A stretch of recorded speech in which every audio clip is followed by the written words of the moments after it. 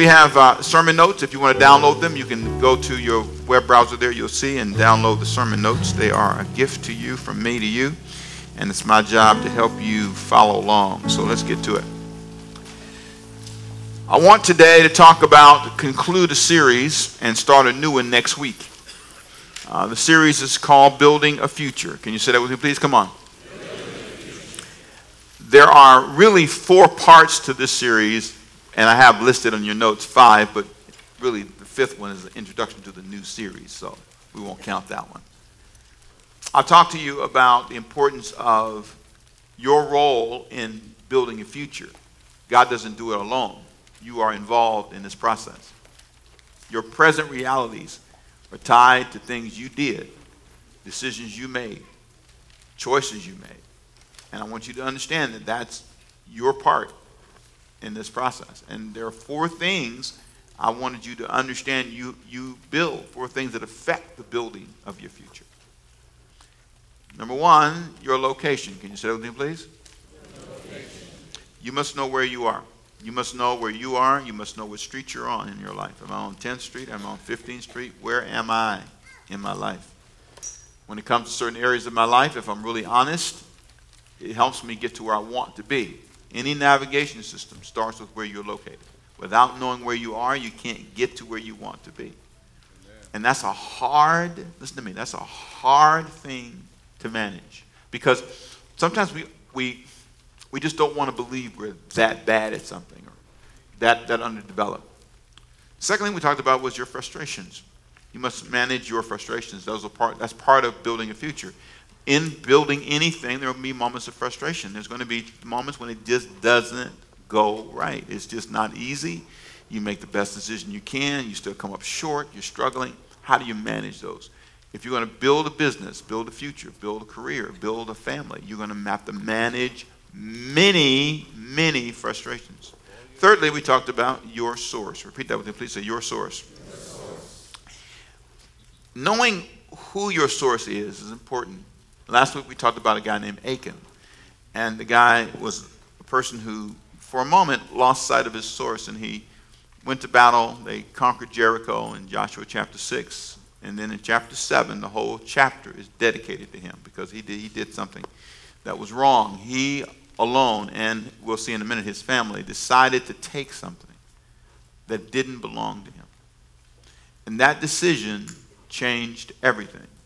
As a matter of fact, I've seen this happen in a company. I've seen this happen in a church. One elder, one deacon, one minister can decide, one music leader can decide to cause strife, and it just triggers. I've seen churches devastated, split in half, because one person made a decision. The pastor's not wise, this is not smart, and they drive a wedge, a division, and I'll tell you, that is just, I've seen it in our country lately. It's just painful to watch. This strife-driven, anger-driven culture that sabotages everything. And so you have here in our study today a review, a summary of something I started last week in chapter 7 of Joshua. And in that study, I talked to you about this guy, as I said, Achan, who lost sight. And he decided to take some clothing, some gold, some silver. And when he took those things, it was a very selfish decision on his part. And I want you to notice in this sermon, we're going to talk about what part he played in making a horrible thing happen. And I want you to just, for a minute, think back to a moment in your life when you saw someone do this, when you saw someone make a decision that went way past them. It didn't stop with them. It was a selfish moment that caused a lot of people to feel pain. In our study, if you look at review here, the big issue that was a problem for Achan was something called the accursed thing. Can you say that with me, please? Come on. The accursed thing. The word accursed is a word that simply meant dedicated. It was something that belonged to somebody else. So let's say you were staying with me, and then you watched me come to church, and I got your jacket on. Now the problem is, I didn't ask you. You just look up in the pastor's style and your jacket. Now that's dedicated to you. To take it without your permission is wrong. God told them in Joshua chapter 6, everything that you win in the first battle of Jericho belongs to me. Everything you conquer. Now, after that, he didn't require it. After that, they only gave a tithe or a portion of it or a tenth, but everything else they could keep. And there's a principle I said last week. God never wants everything from you. That's rarely the case. Most of the time, he allows you to keep a big portion of what you have. The story of Abraham when he asked him to offer up his son, and he still didn't offer up his son. The point is you have to be willing to give up everything, but rarely does he ask for everything.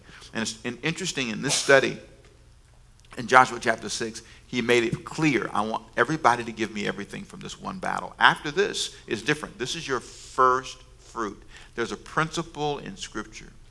There's a principle in Scripture about giving because he knows our tendencies. There's something about giving. Today, they asked the men to give to, and some of you guys may not have known about it, but we're helping college students who are getting started, and so we're giving clothes away, nice-looking clothing to young men at Savannah State. And so I went through my closet and I pulled out quite a few things, and so I had like 8 jackets. I mean, I really like gave. I felt proud of myself, and so one jacket in particular still fits me pretty well, and I put it on and I thought, no, they're not getting this one. They're not I did. I said, they're not getting this jacket here. I'm keeping this jacket. But then in my head, it was like, a college student would look good in that jacket. He might look good in it, but he's not getting this jacket. This is the battle going on in my head, right? So I remember I said, now today, it's in my trunk right now. As a matter of fact, I'm going to take it out before I leave it today. And I said, make sure I get that jacket out of that trunk. I put it in the trunk. I got to get that jacket out the trunk. So today when I loaded up my car to come to church, I made sure I pulled the jacket. Now watch this. And I pulled the jacket. It got stuck in the trunk. That little thing in the trunk. Sometimes you have the whole yellow stuff, that little like a little net thing. And I pulled it and it was stuck in the net. And I can hear the Holy Spirit say, "That ain't your jacket." So listen. So I tried to get it loose and I couldn't get it loose. And the jacket was fighting me back. I said, in Jesus' name, I give the jacket up. Praise God. You know why? It's a nice jacket. I can still wear the jacket. Why am I going to give them my jacket? Even though I got one kind of like it. That still new I haven't worn yet. But I wanted to keep that jacket. It's amazing how sometimes you can be selfish. Achan in that moment kept the jacket.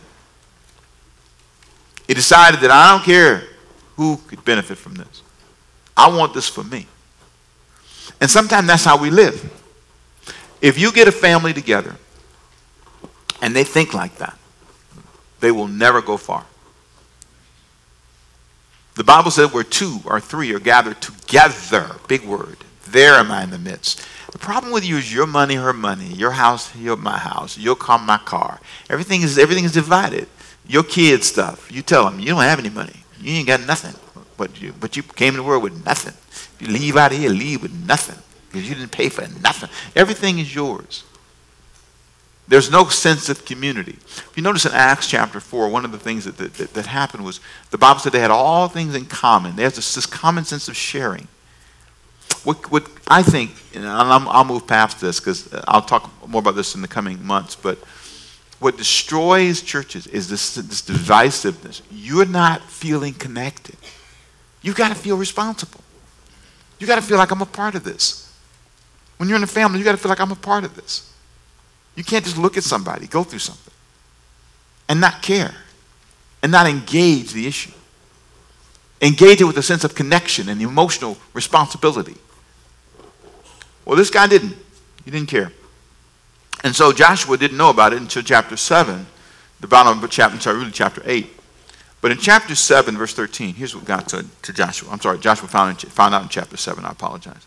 Here's what he said in verse 13. Get up, sanctify the people, and say, Sanctify yourself for tomorrow, because thus says the Lord God, there is an accursed thing in your midst. You cannot stand before your enemies until you take away the accursed things. You're going to have to get up, Joshua, and find out what happened. You have to get up and find out what took place.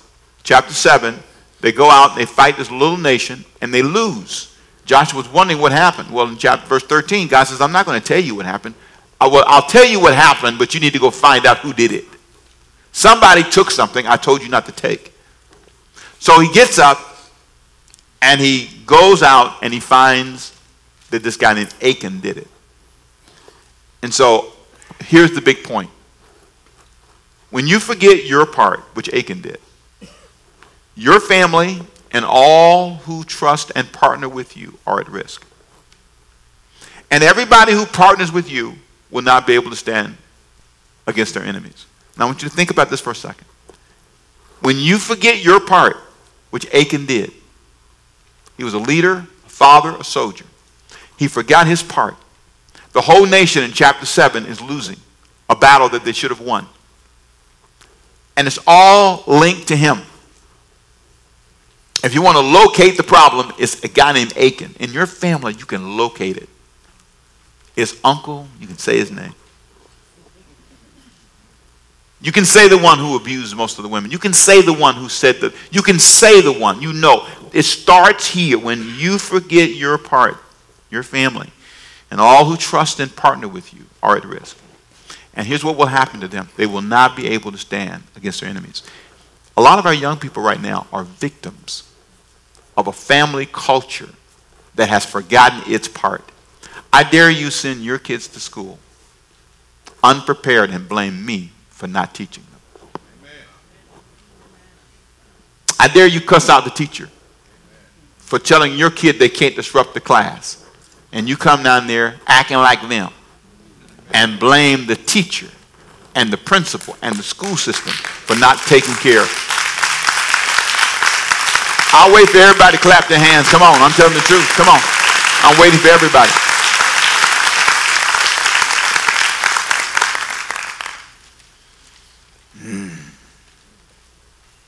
I'm going to say something. Take off my shoes. Take off my shoes. Put my shoes back on in a minute. I'm going to say it the best I can. I'm going to say this the best I can. And you listen close. Because you're going to lose some people on the first few sentences. You're going to jump off the ship. You better put your shoes back on, Pastor Rick. You listen to me. You listen to me. Let me say what you need me to say first. Let me say this first. Police officers, some of them need to be retrained. Some of them are out of control. And some of them have been unfair. And some deserve to go to jail. How about an amen? Before you clap, no, don't clap. My shoes ain't on yet. But if they stop you, you stop. Now clap your hands.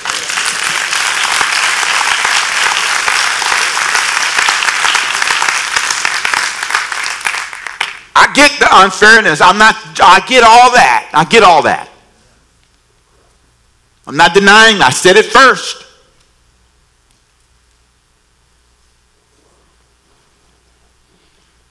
We don't see our part in anything.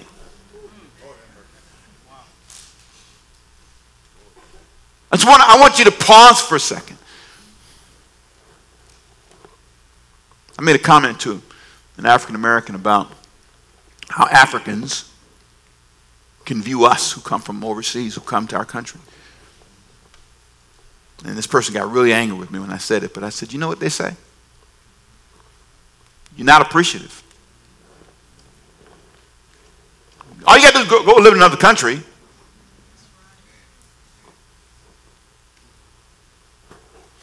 Take my shoes off again.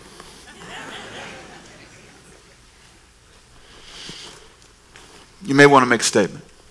I get it. Let me say this verse. You may want to point out racism. I get it. I get it. You may want everybody to understand how wrong and how unjust some people, especially African Americans in some ways, have been treated. I get it. I'm one. Give me an amen on that one. Come on. But let me say this to you. The flag represents more than that. People died in the Civil War. 500,000 people died so you wouldn't be in slavery. I just want to pause and say that for a second. No, don't clap. My shoes ain't on yet. Hold on. Soldiers for that flag go fight overseas for you. People you don't even know put on covert clothes and go out here and risk their lives, and you have, listen to me, you have no idea the price they pay. The fear they live under for you to protect that flag. I get your point, but pick your fight and pick your way and pick your moment. Be careful what you start. Put my shoes back on. Come on. We don't see the bigger picture. You don't see your part. You don't see your role. Swing your brushes too broadly. All white people. All white people? You really mean all white? No, you don't mean all white people. All black people. You don't mean all black people. You mean some. You mean some. Not all women, not all men, not all children. Now I want you to think with me for a second. Achan got lost.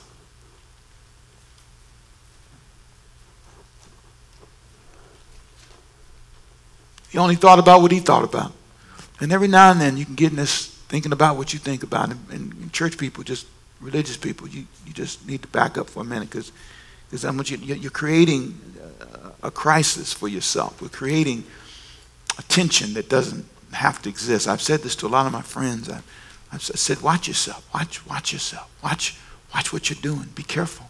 You're creating in the mind of people. You're redefining the word evangelical. You're redefining it in people's minds. You're redefining things. You're making people think things that God didn't want you to think. See, God in chapter 7 of Joshua, he was really concerned about what this one guy was doing. Amen. Redefining everything. Redefining everybody. Relaying out all the streets. And every now and then, if you're not careful, you look up and you've created something. And what's interesting is it wasn't just him. Now, I want to show you something for a second. Joshua 7:24. And Joshua and all Israel with him took Achan, the son of Zerah, when they found out who did it. They took his silver. They took the garment, which he'd stolen. They took the gold. Took his sons, his daughters, his oxen, his donkeys, his sheep, his tent, his iPad, his iPhone. All that he had. And they took him out. And the Bible says they stoned him. Now, that's tough stuff. Don't do that at home. I'm not saying do that. But I always struggle with, why did God do that? Here's the answer. I didn't know this. I learned this in this study, as a matter of fact. Deuteronomy chapter 24, verse 16. The Bible says you cannot judge a family for what one person would do.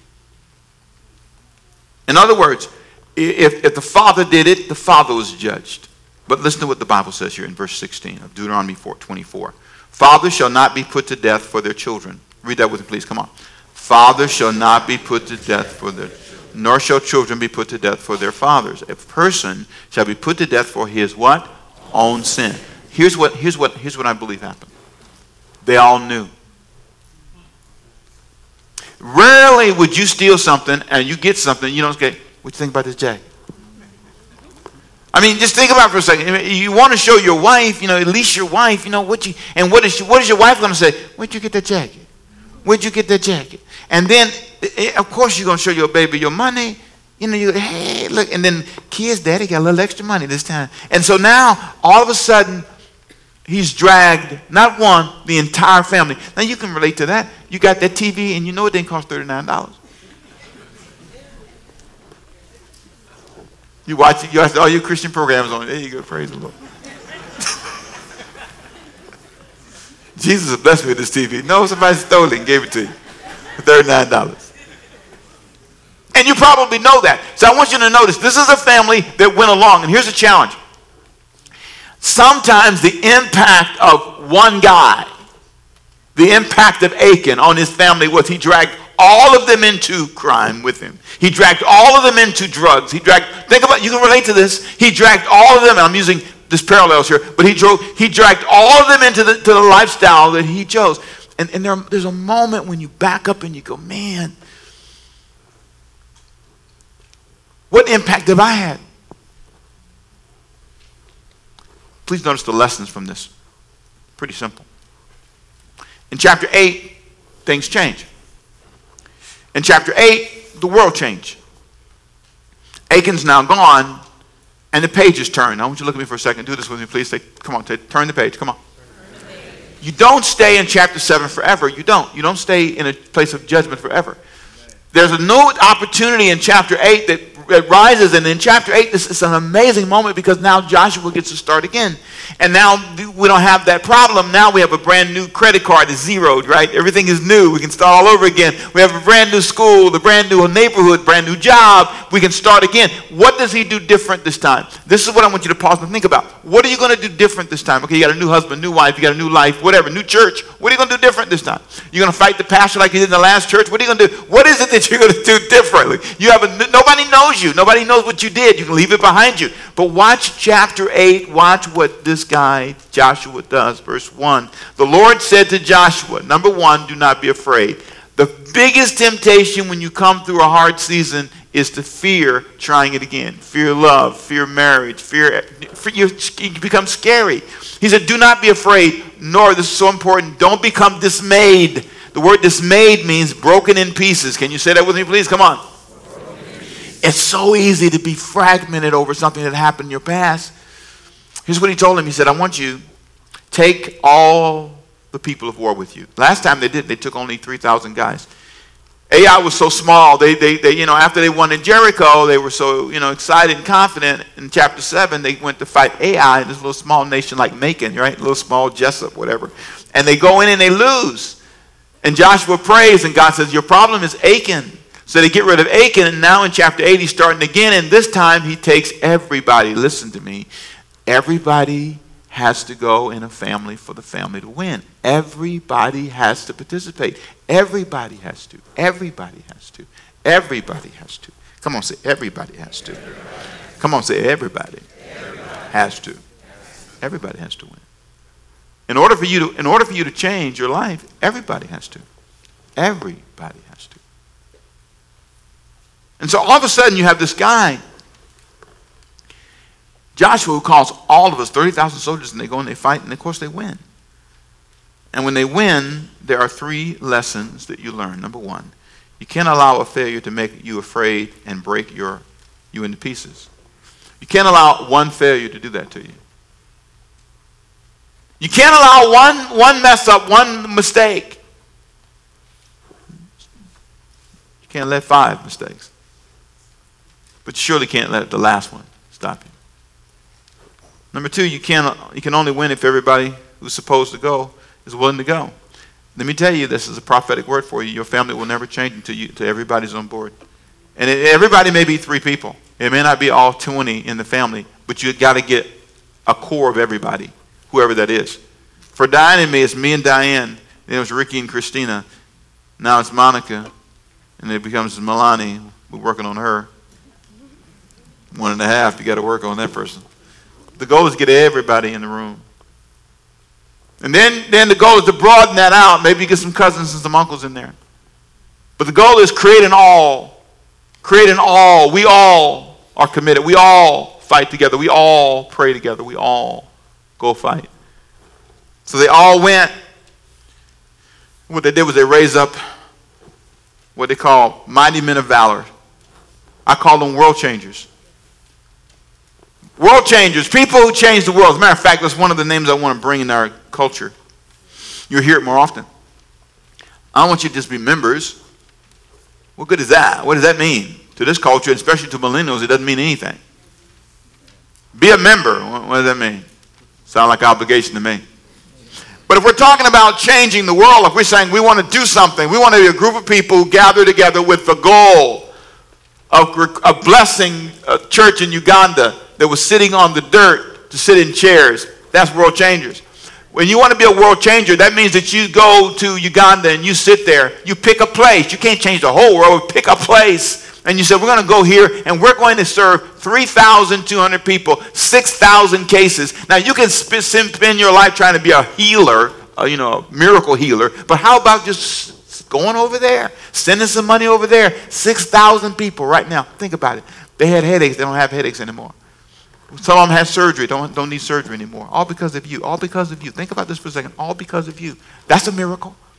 Why must people go through all these other things that you're talking about in the Bible, raising the dead? How about helping somebody walk who couldn't walk? 6,000 plus people, 6,000 plus physical issues do not exist today because you sent a few $1,000s over there and a few people and you banded together and created this thing. And I say, that's a miracle. Come on, amen. That's a miracle.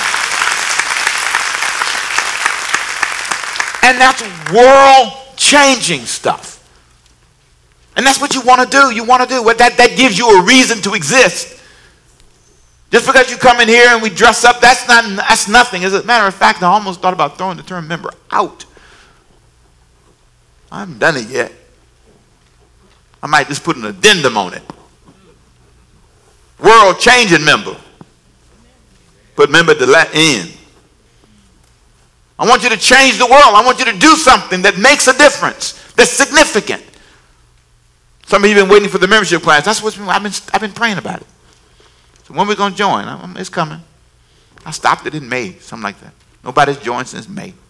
Everybody's been waiting. About 100 of you waiting. I'm coming. Tell your neighbor, say, he's coming. Come on, he's coming. He's coming. I've been praying. I said, Lord, I can't just keep taking in members. It's 3,200 of them, so it'd be 3,400 of them. Okay, so 3,500. Okay, 3,000. So what? 4,000. How about can I have 5,000? Can I have 6? At what point does it matter? If you don't have people with you who are willing to fight, Gideon learned that lesson. Yes. Gideon had all those people. He said, I'm going to show you something, Gideon. People look like they're going to fight, but when the fight break out, they run. I want you to understand 300 people is all you need. Now, the rest of y'all don't leave. Now, hold on. Don't misunderstand. I'm leaving. He said he don't need but 300 of us, so I'm not trying to take you to leave. I'm making a point to you. Some of you have big families, and it's a shame when grandmama gets sick, you can't get $5. It's a shame. They cry at our house. Come over, they'll be there today getting food after church. And those same crying people would not bring a piece of chicken in the house to cook. What I'm saying is you don't need just a family. You need to have a world-changing family. Come on, say amen. Come, you need to have a family that's committed. I'm going to get off the notes here. I went to Ebenezer Baptist Church the other day. Hung out with Raphael Warnock, good friend of mine. Raphael, is Joyce's brother. Pastors the church. Martin Luther King used to be the assistant pastor, and I thought he was the pastor, but his daddy was the pastor. Anyway, who cares? Anyway, bottom line. He gave me a tour, went around there the other day. Me and Diane and a friend, we walked around. It was just amazing. And one of the things that was fascinating is I said, look at all this stuff they do. Help people get their GED. Help people get jobs. Help people, help people, help people, help people, help people, help people. You just want to sit down sometimes. You know what? Just sit down here. I know I'm messing protocol up. Who cares no more? That wasn't a moan. That wasn't a moan. That wasn't a moan. When I get up, it's going to be fine. Watch. Sometimes I think God look at us and say, they just get on my nerves. They're just so sanctified and holy. They're so worried about being saved and going to hell. They don't care about anybody else. Name somebody whose life you changed.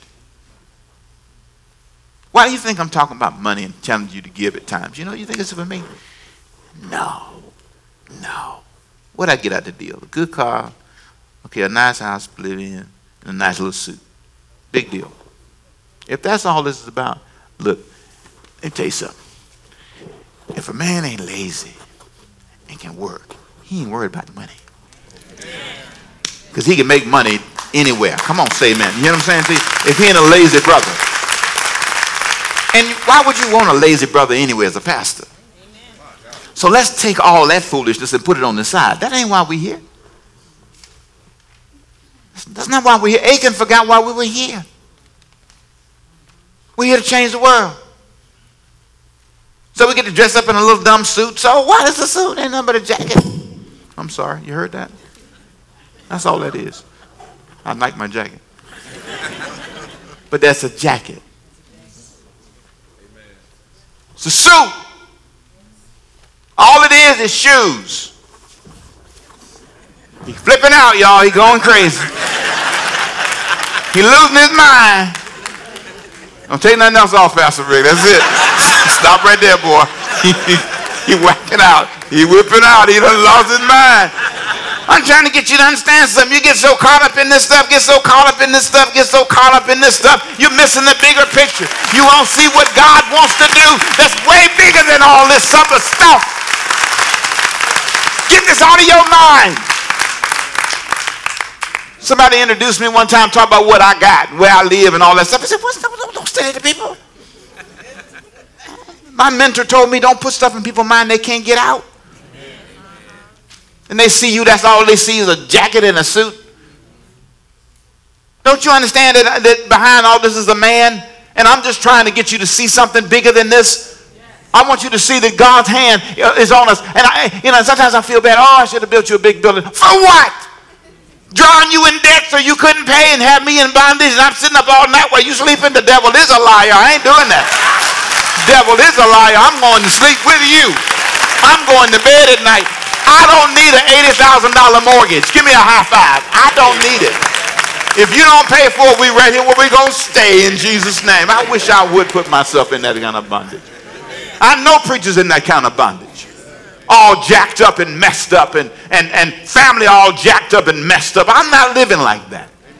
I'm trying to tell you something. Achan lost his mind. He lost sight of what was important. He forgot the real value in life. Every now and then, you gotta have a reality check. Amen. Slap yourself. Get up. Tired of being broke. Tired of, somebody told me that just on the other side of broke. I live on the other side of broke. Just on the other side of broke. You gotta get sick and tired of being divided. Sick and tired of strife. Sometimes I cut the news off. I can't take another. I just get my jacket here. Made me throw my jacket down. Y'all made me mess up my clothes today. Lord have mercy, Jesus. Father, forgive them in Jesus' name. They all jacked up here. I was looking good and I come up in here today. I tell you what, somebody, sometimes you just get mad. I got mad the other night. And I just get something else off my chest. Driving my car, somebody said, ooh, look at that nice car. I said, you know what? The devil is a liar. Look at that shit. A car, house. It's foolishness. Foolishness. He walk on golden streets to make a point. This ain't nothing to me. This ain't nothing to me. All this foolishness. It's just to send a signal to you.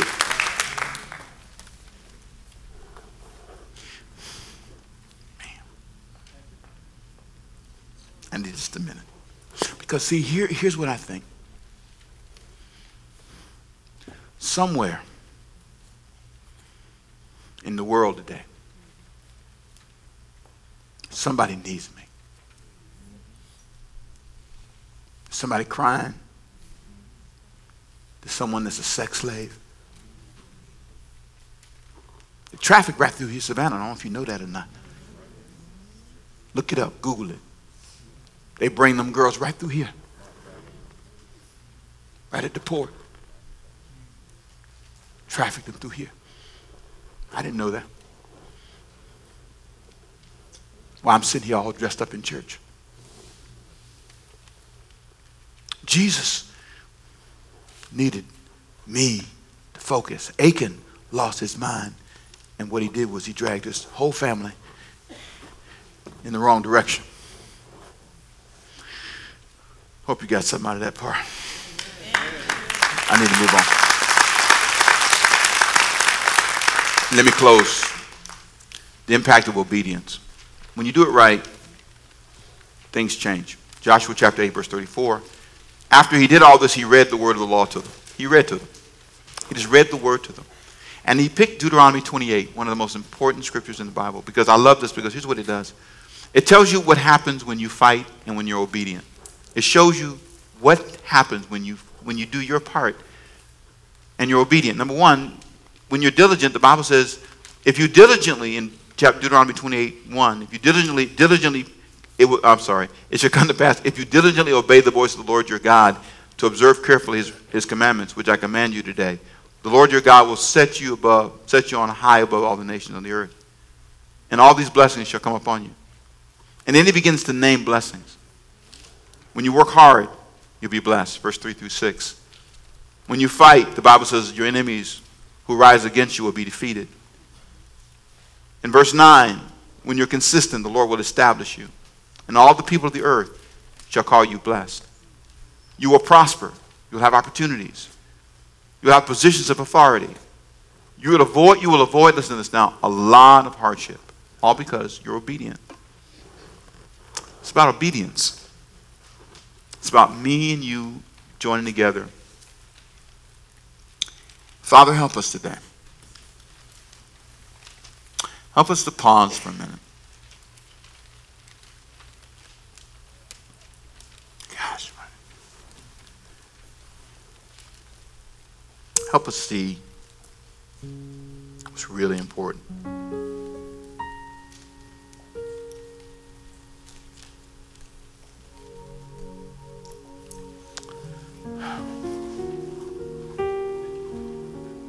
Lift your hand, just worship God for just a minute.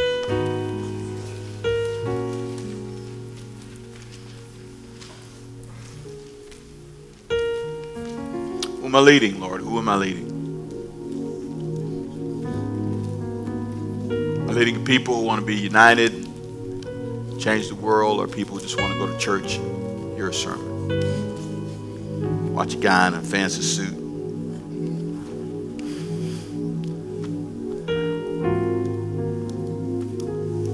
What do we want to be? Obedient people who bow before you with an open heart. Who do we want to be?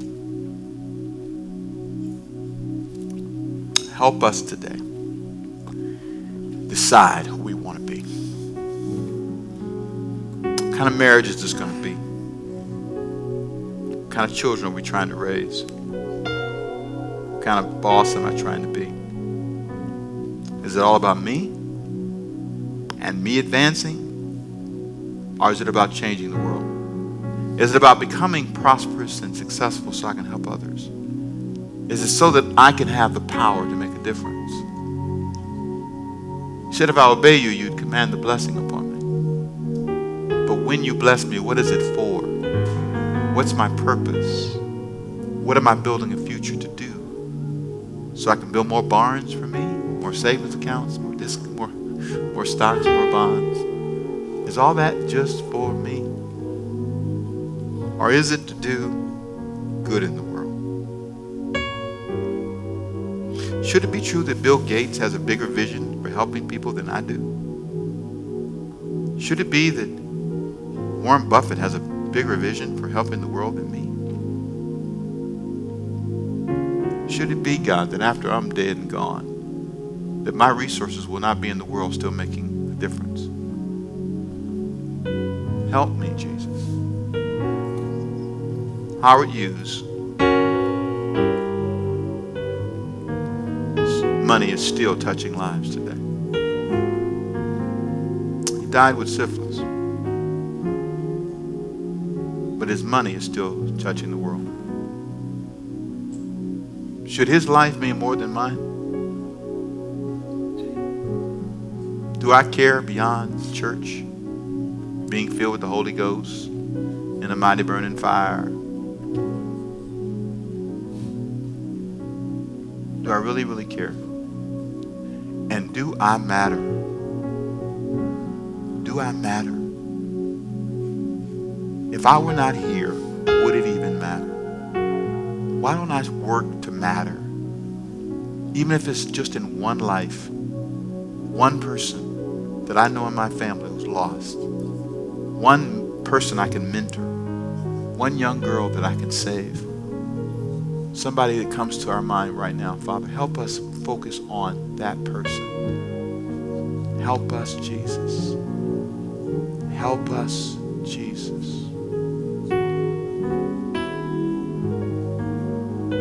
Look at me, I'm going to tell you one thing and I'm done. I talked to a guy the other day, and I'm not saying you don't know who he is. I'm just going to say, but this is what I pray for. This is the power I want in my hand. This one guy was talking to me, and he said he had not finished college, and he was 3 classes from finishing. And I said, he doesn't have the money. He can't find his way back. And I looked at him and I said, I'll pay for it. And he paused.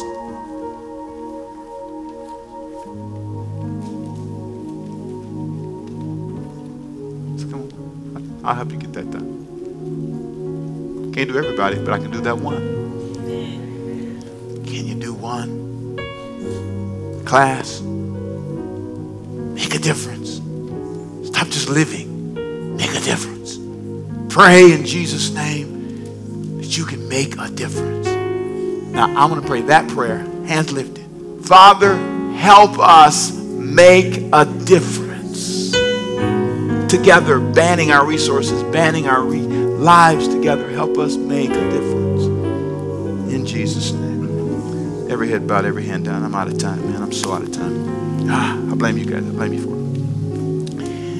Lord, I thank you for this time for service today. I pray, God, that you would touch hearts. If there's somebody here who said, Pastor, what you said today spoke to me. I get it. I get it. I get it. I get it. 1,000 ways I get it.